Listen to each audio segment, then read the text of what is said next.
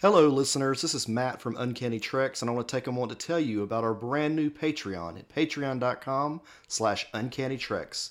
On our Patreon, we offer lots of exclusive content in multiple tiers, including access to our brand new Patreon exclusive podcast, X-Men 92 vs. Young Justice.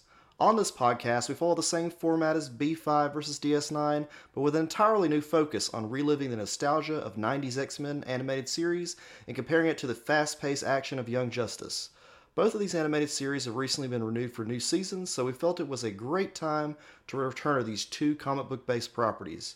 If you're interested in subscribing, please visit us at patreon.com/uncannytreks, and you can always reach out to us on Twitter at uncannytreks.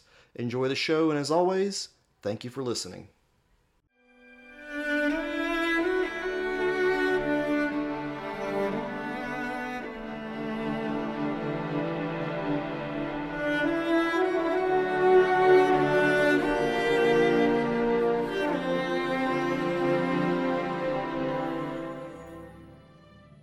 Welcome back to the Galaxy's Greatest Podcast about the two great 90s space station shows, Babylon 5 versus DS9. We are part of Uncanny Treks as well. However, today we're not talking about Babylon 5 or Young Justice or X-Men or even Star Trek DS9. We're just talking about Star Trek Picard, specifically Season 2, Episode 2, Penance. Matt, what'd you think of this episode? There was a lot going on in this episode and a lot to unpack. I think I'm still a little on the fence like I was in the last episode. Not quite sold on it yet, but this is turning out, I feel like this is turning out to be better than season 1, but I'm not quite comfortable saying that just yet. So I guess I have a very similar opinion to you. I think I'm a little more positive now about the first two episodes, but I would say after we saw where season 1 went, I just have no faith in their ability to stick the landing. So right. I'm just going to try to enjoy the ride and, enjoy the pleasures that come on the way. But if we get to the end of the season and I think like the wrap up of the season was actually good, like I might eat part of my shoe. Yeah, I'm hoping they can get there, but I don't know just yet, and I'm not ready to make that decision. Yeah, but I totally agree with you that this, so far, the build up to this season, even though it's doing several things I really don't like, it's a much stronger, more interesting start than the start of Picard season 1. Yeah. So this episode starts off, Bob, with Q and Picard going back and forth with each other. And a lot of weird quotes and weird dialogue from both actors. Yeah, so Q's never been, he never breaks the fourth wall or makes, meta references, right? That's not... No, he never has. Yeah, no. Okay. Yeah, because he goes pretty early, for a meta reference to the famous Yesterday's Enterprise episode of Next Generation, which was just why are you doing this? Q is supposed to be God. He's not supposed to be Deadpool. Yeah, it made me throw up my mouth a little. I was like, really? Let's not start this shit. Let's not go into that. But, yeah. It did make that little thing in my brain, though. When he said Yesterday's Enterprise, though, did your brain just do that little thing where it was like, oh, yeah, I know that. You know what I'm saying? The little ding. Yeah, but the revulsion at making Q meta was stronger than the pleasure of recognition. Although right. I guess it is worth saying that I didn't pick up on this till I was really thinking about it now, and maybe this was obvious, is that you do see a much more militaristic Federation in Yesterday's Enterprise, although it doesn't seem to be anywhere near as fascist as the Confederation you see in Picard season 2. Right.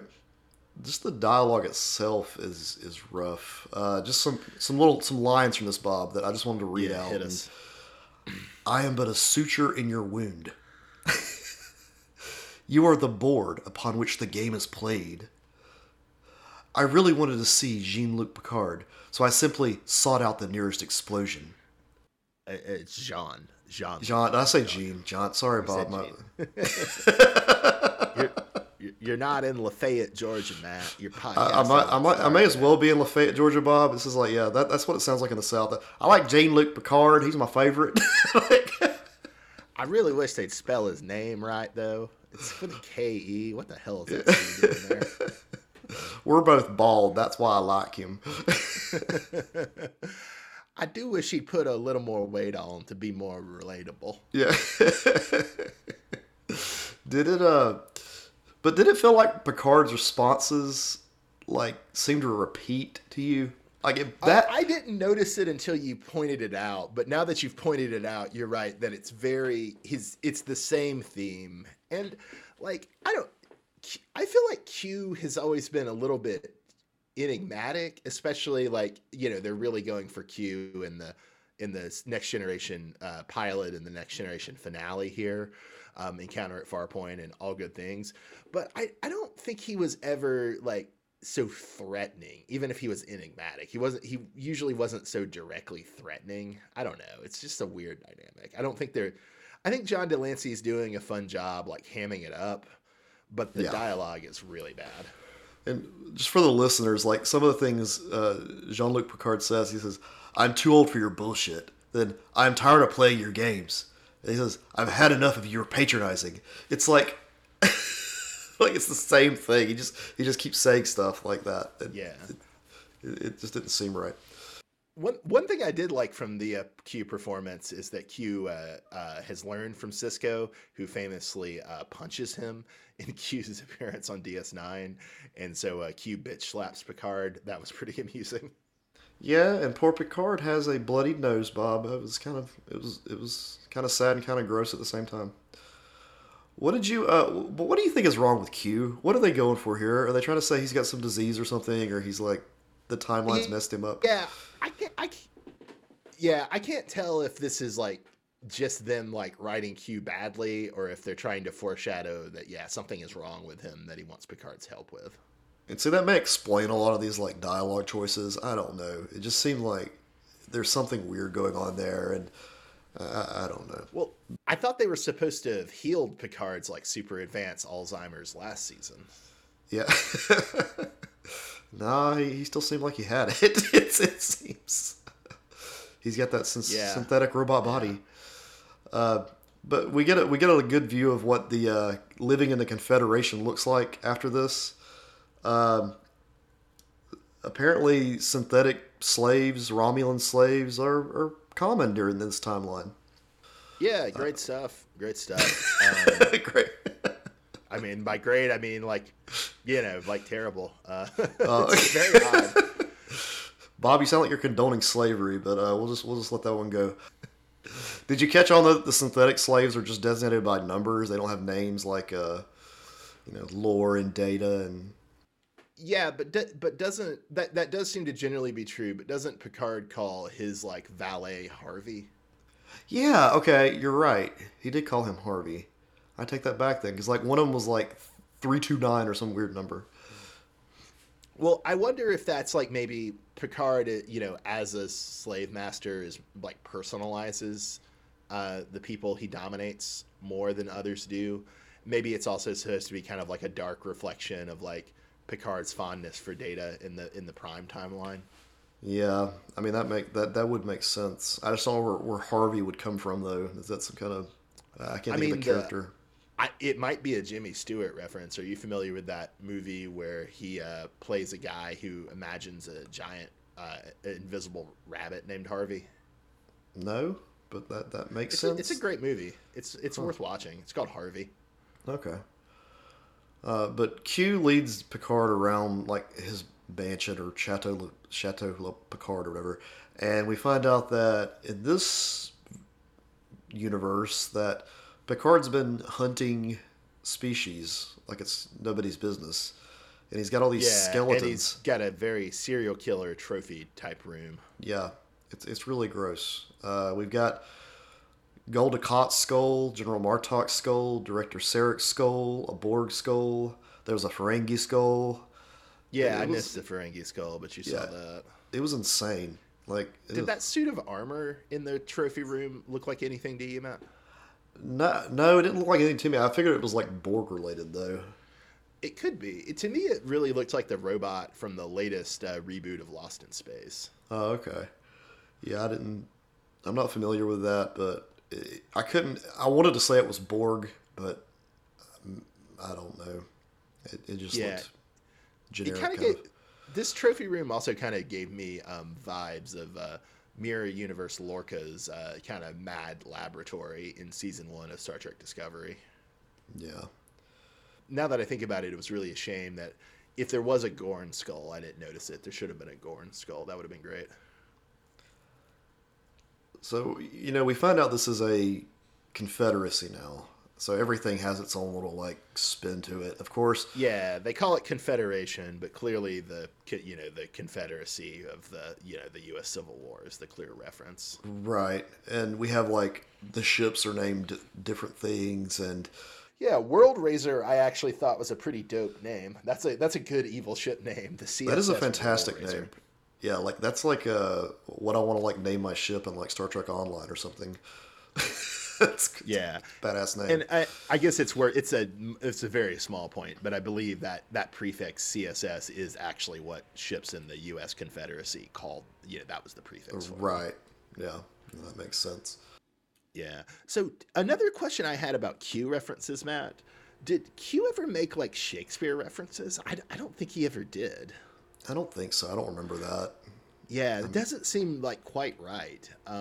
He brings up Macbeth, which I mean, I love Macbeth, especially when people get their Macbeth references right, unlike Beast in the episode of X-Men we're going to cover today. But it was just very strange. Like with Q being meta, it just felt very wrong.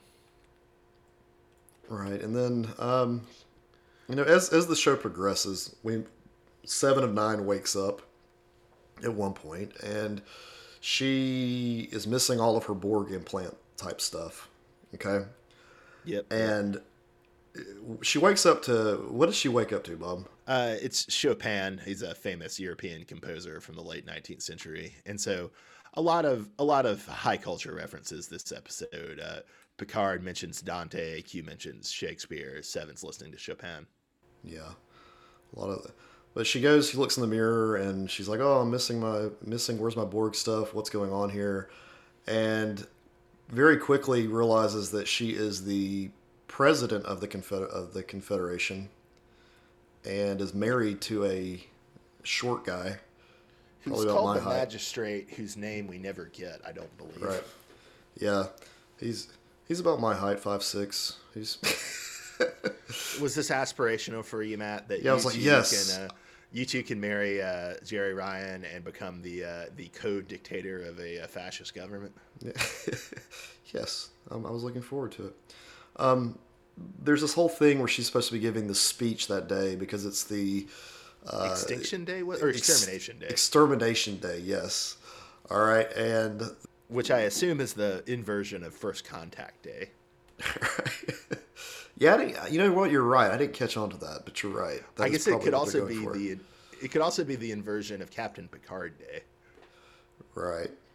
That would be weird too. So apparently but what we find out though is all the characters that were on the Stargazer, all the main characters at least, shifted to this universe. Yeah. So Rios is out. Rios is out on a mission in the La Serena. Musketeer and Eleanor are in Okinawa in the midst of a kind of alien uprising. Dr. Girardi is in a lab. Am I forgetting anyone? That's everybody, yeah. You got everybody. So it seems like Soji did not get transported to the alternate future, I guess because she wasn't on the Stargazer. She gets left with the Deltans. And then are there any other characters we're missing? But the weird thing is that the others were on, Musakir and Elron were both on the... Elnor were both on the Excelsior. Yeah. So they were in the fleet, but not on the Stargazer. Right. So I don't know. They had to get all the characters together somehow. You did get your General Sisko reference, which you've been predicting a Sisko appearance on this season for some time. Any thoughts on the General Sisko reference? Yeah, there better be some payoff to this because that was not a nice tease if he does not show up in this season. So. I'll just go ahead and say it. Fuck you, writers, if he doesn't show up. Just go ahead and give a preliminary fuck you. All right. Did you have any thoughts about Rios, his role in this new future? I mean, he's just like killer captain kind of guy. Yeah. Mad Dog. This is like a very minor point, but I just wanted to note that there's something like vaguely sexual about how he moves his right hand when he's flying his ship, and I think that that's consistent across the Prime timeline and the altered timeline. So it's just something I noticed. Yeah, it's the controls are transparent, so I think it just looks that way because you don't see him actually touching any buttons. So, not to give your hopes up, but yeah, it is sexual looking, but I think it's also just kind of weird because there's nothing that he's like. So you just see anybody moving their fingers like that's going to look sexual. And then, so we mentioned that Musakura and Elnor are in Okinawa, which seems to be like this sort of like sanctuary district or like internment zone for aliens. And, we see a skyscraper get brought down by the alien rebels in Okinawa, which honestly, while I was watching, I kind of got big like 9/11 controlled demolition theory vibes off that. So did you share my vibes or have any thoughts about 9/11 in the media, Matt? Yeah, let me just say this, Bob, and this is something I don't think I've ever said before, but I kind of want to get off my chest. Is it confession time, Matt? Yeah, movies and video games made me so tolerant to terrorism and violence that when 9/11 happened, I think we were like freshmen in high school maybe, and I just had this attitude. Sophomores. Yeah, I just had this attitude of like, so what? Because I was so used to like seeing buildings crumbling on film that I just thought that was like a normal occurrence in places. I shouldn't laugh about it, but it's just like my brain now when I see buildings collapse like the one on Picard, it does trigger memories of 9/11.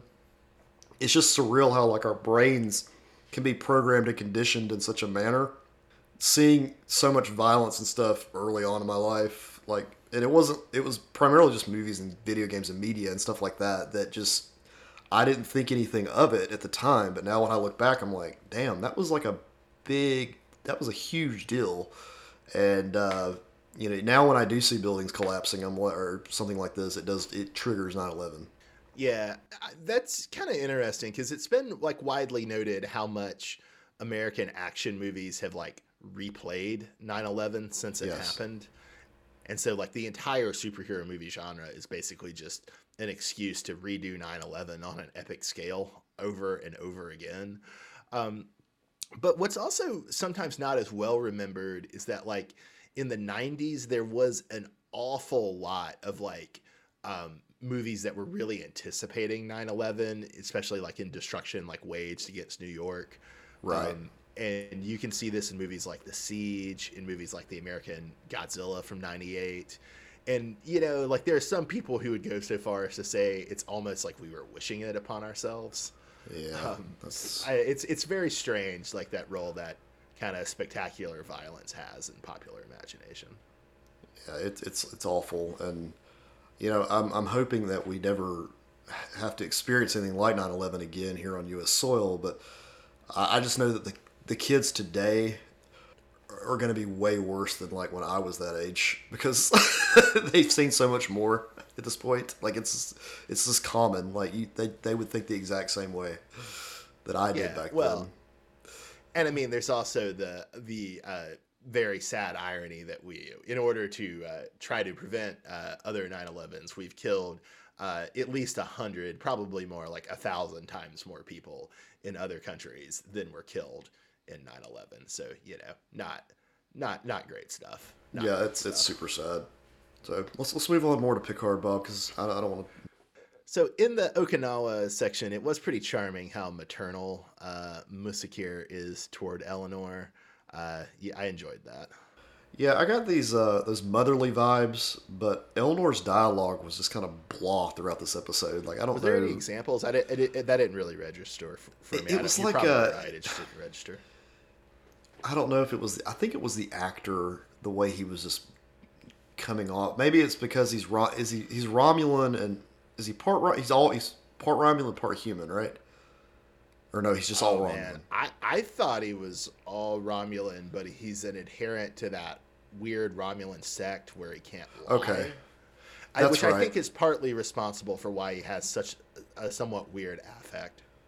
That's what it is. Okay. See, I don't remember enough. Like, I watched all of season 1, but I think, like I said in the last episode, I feel like there was this huge like span between season 1 and season 2 that I just forgot a lot of stuff, and it feels like that's something I probably need to do.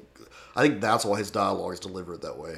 You're right, Yeah, and that's probably pretty much what I'm so. pointing out. Well, and so Matt, we just had a very important conversation about politics, popular memory, terrorism, U.S. imperial violence.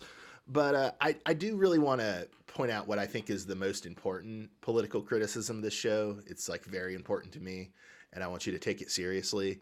And that is, I really, really don't appreciate this show's anti-coffee bias. Apparently, we're supposed to just know that Picard is a fascist because he likes his coffee black. And, as somebody who drinks black coffee and is not a fascist, I don't appreciate that. I don't drink coffee, Bob, but to each his own. Coffee's. That's because you and Picard are weak, Matt. You're weak. I mean, I don't drink. I drink sweet tea. I don't. I would not drink what Picard usually drinks, the Earl Grey or whatever.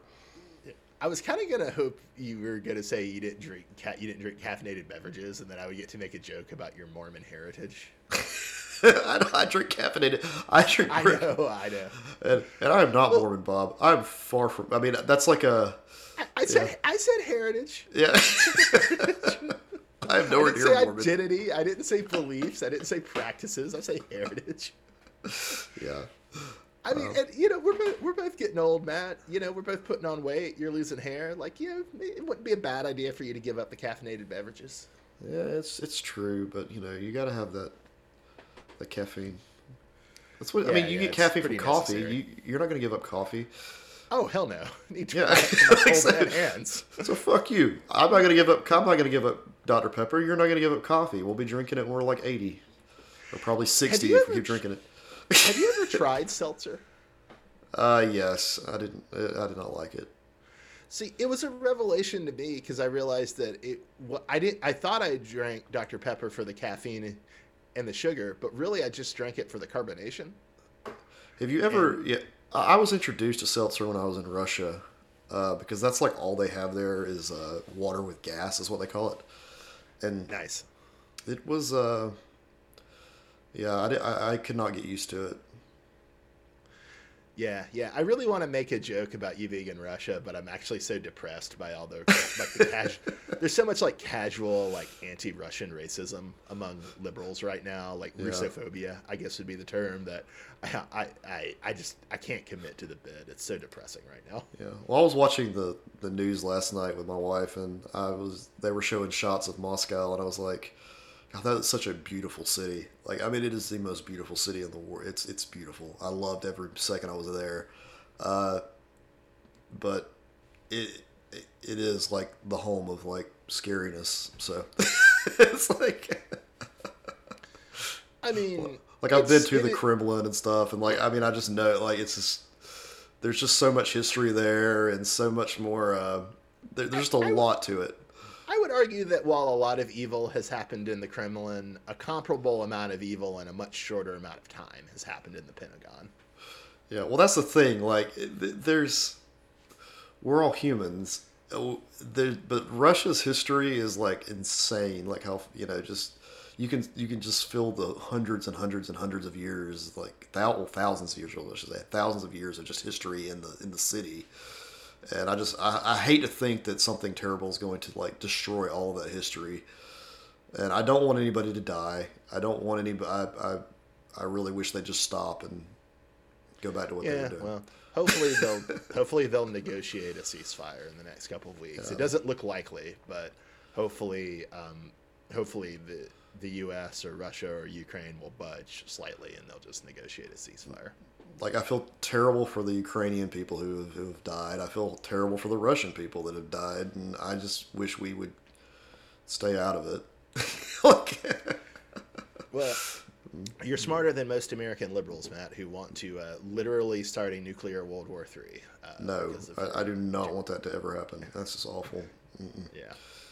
I'll watch it on TV, but no. I mean, I'll watch it like on a show, fictitious, but not real life. Yeah, no, nobody wins the nuclear war, which it's insane that you keep having to say that decades after the end of the Cold War, but nobody wins the nuclear war. We all lose. Damn, Bob, we just keep going off on these like little like sad tangents. 9/11, the war. Let's talk about something else, Bob. Let's talk about this cat. Yeah, so before you ask, Matt, I did like Girardi's cat avatar named Spot73. He was cute and surly, apparently voiced by Patton Oswalt, which I didn't notice. I didn't catch on to that either until I looked it up and I was like, oh, that was Patton Oswalt. That's random. Yeah. But And then, speaking of things that were charming, I really did enjoy Picard taking pleasure in telling Musiker that Seven is the president. That really charmed me. yeah, there was so it was alluded to in season 1 that Musiker and Seven are like a couple, right? Yeah, I don't know if it was alluded to so much as like if I'm remembering right, just at the end of the season 1 finale, like we see them together in like an intimate moment holding hands that like clearly suggests they're a couple, but I don't think much was ever said about it. Okay. I just couldn't remember if it was ever like truly established that they were, but I think that's why Musiker has that snarky reaction to Seven having a husband. Yeah, I think that is. I think it is. I think it is kind of a weird thing where it's like they're being more explicit than they were than say Babylon 5 was about like the Ivanova Winter relationship. Right. But at the same time, they're still really dancing around the point. And I could imagine if like I tweet a meme about this, I'm gonna have like 5 chuds who have absolutely like round faces in their avatars arguing about no, there's absolutely no relationship there. What you're just making this up because you want to see gayness everywhere. And it's sad. It's like, what, 27 years since that Babylon 5 episode? Like, we're still, like, this is as far as we've gotten. Yeah, I mean, it's like, it's just weird that you can't just do it like just a matter-of-fact depiction. Not like salacious. It doesn't have to be explicit. Just like a matter-of-fact acknowledgement.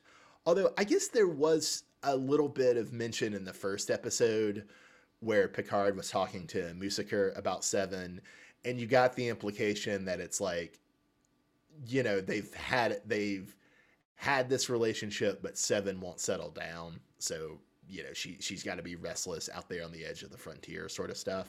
So I guess that was another dimension that we should add to. That probably makes sense. That's probably that's another reason for the way she reacted. That makes sense. Yeah.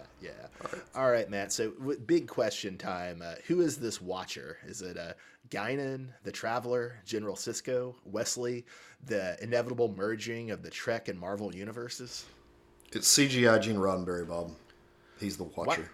Why not just go with the Great Bird of the Galaxy full stop? Why just settle for CGI Gene Roddenberry? It's either CGI Gene Roddenberry, Bob, or guess what? You are the Watcher. Oh no! Oh no! That would fit. Oh no! You're right. That would fit in with the Q meta. Oh my God!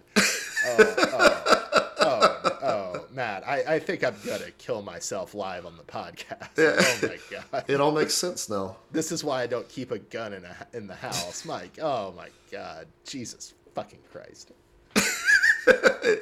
Hey, I mean, we may just find Picard like meeting Patrick Stewart in some episode. So what you're saying is that really Star Trek Picard was a spinoff of Extras the entire time? Yes. It's gonna be great, Bob. Christ. That's the Watcher. I don't know if I can continue, but I guess we have to. Yeah, it all comes full circle now. That makes a lot more sense. Oh my God!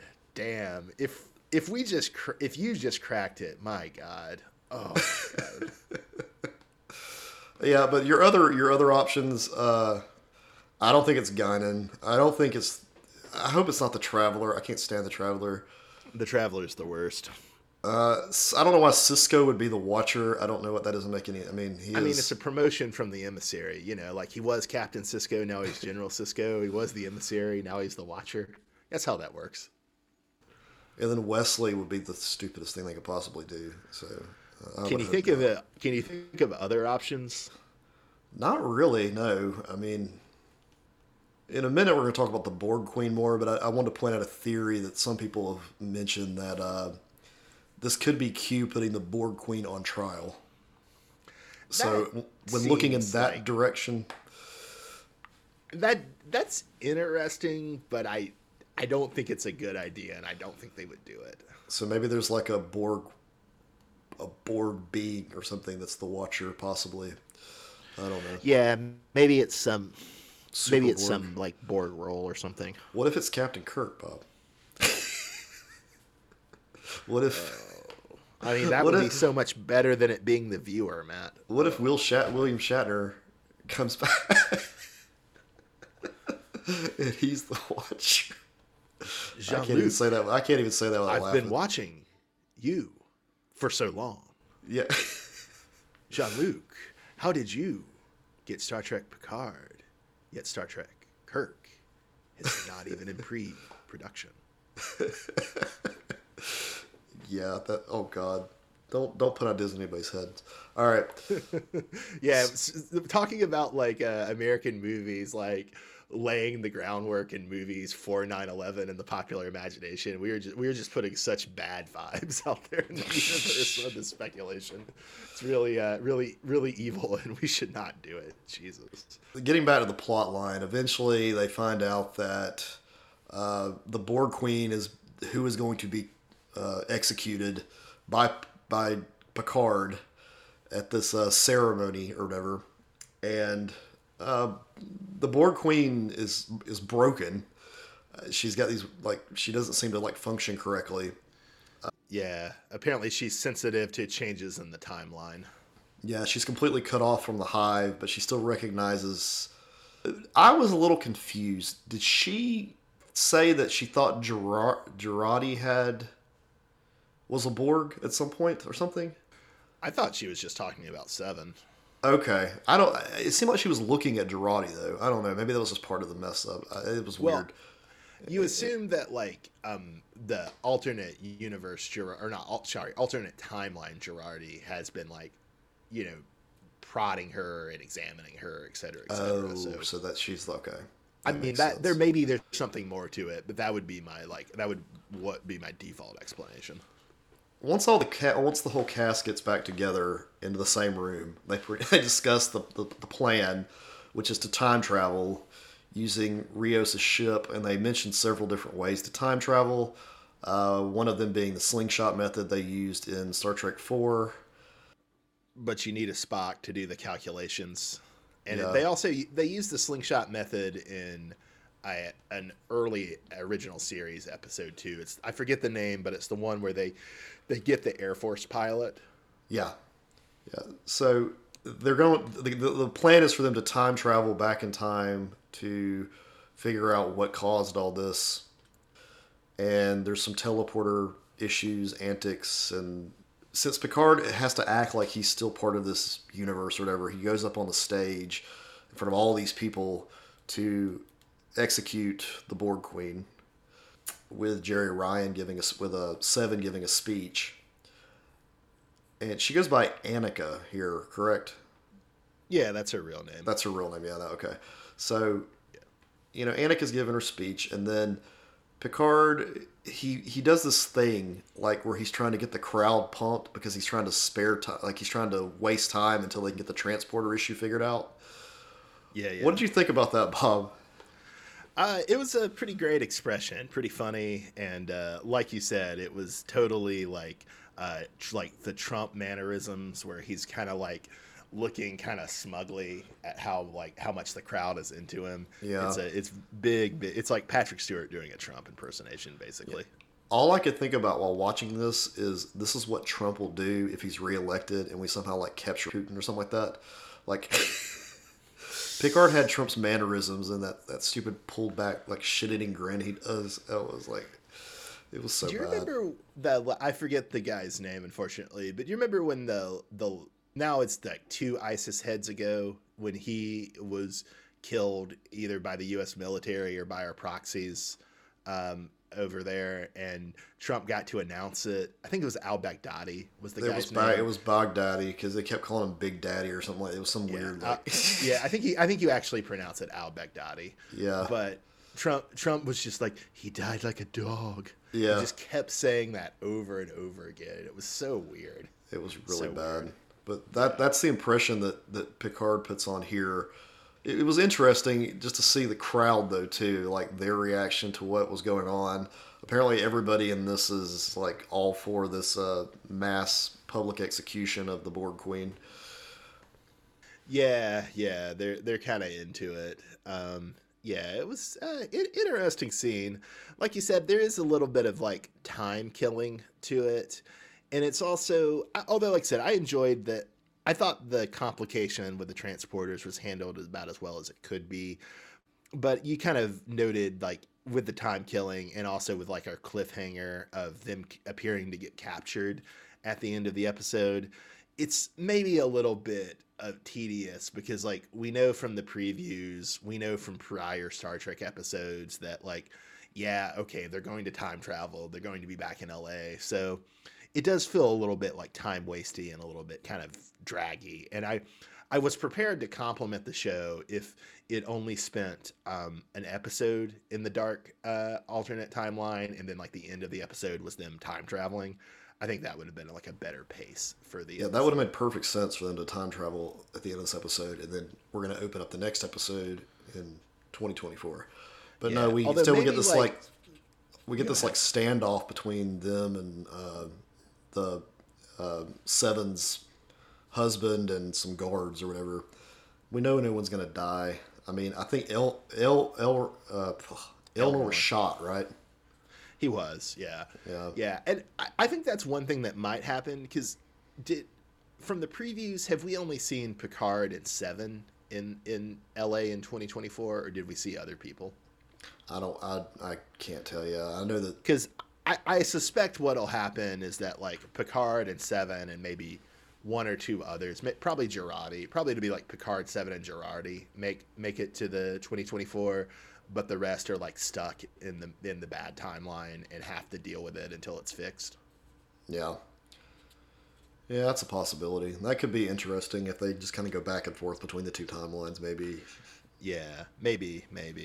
But then the last two things I wanted to say about the Borg Queen, I did find it kind of hilarious. So they need a Spock to do the calculations for the slingshot method, and so they don't have a Spock, but they do have a Borg Queen. That cracked me up.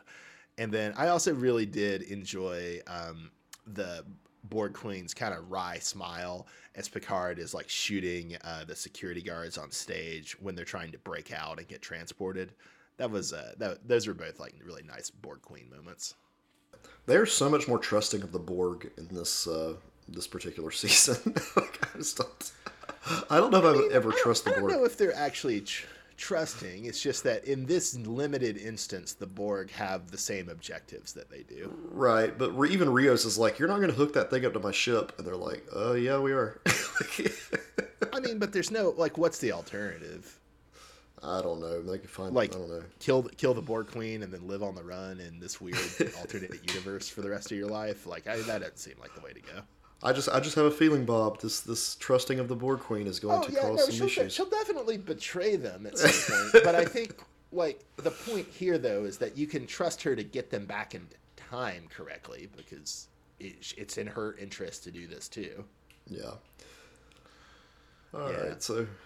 Yeah, so like I said, I'm skeptical that this show will like end its season in anything that's good or interesting. But I'm really enjoying the ride so far. I hope I continue to enjoy the ride. Yeah, this is to me, it's just a fun show. I mean, I'm gonna watch it regardless of what happens. But it's just like with season one. I had to watch it. I couldn't not do that. But apparently they've wrapped up filming for the entire series. So. Season 3's already been shot. Oh, really? Yeah. Oh, okay. I didn't realize that. Yeah, I think it was just to ensure Patrick Stewart could complete it. I know that sounds awful. No offense to Patrick Stewart, who I hope lives a long time yet, but that seems like probably a wise thing. Maybe season 2 and season 3 will be more connected than season 1 and season 2 are, because that's been like I said, maybe I'll look like a fool when the show is over, but having watched season 1, there's no way in my mind that it's actually going to be a satisfying like 3-season arc. I just don't believe that. No, there's no way unless they pull some major stuff towards the middle of this season.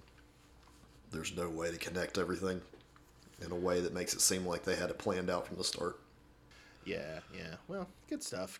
And I don't think I stressed it enough this episode, but this, apart from Lower Decks, this is my favorite cast of new Star Trek. Actually, it might even be. I think I might even prefer this cast to the Lower Decks.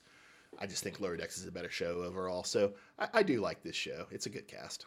All right, so this has been Babylon 5 versus DS9, the Galaxy's Great podcast about the two great 90s space station shows. But this week we weren't talking about either. We were instead checking in on Picard Season 2, Episode 2. I am Bob in Cascadia. That is Matt in the Southland. We are part of Uncanny Treks. Have a good night, everybody. Thanks for listening.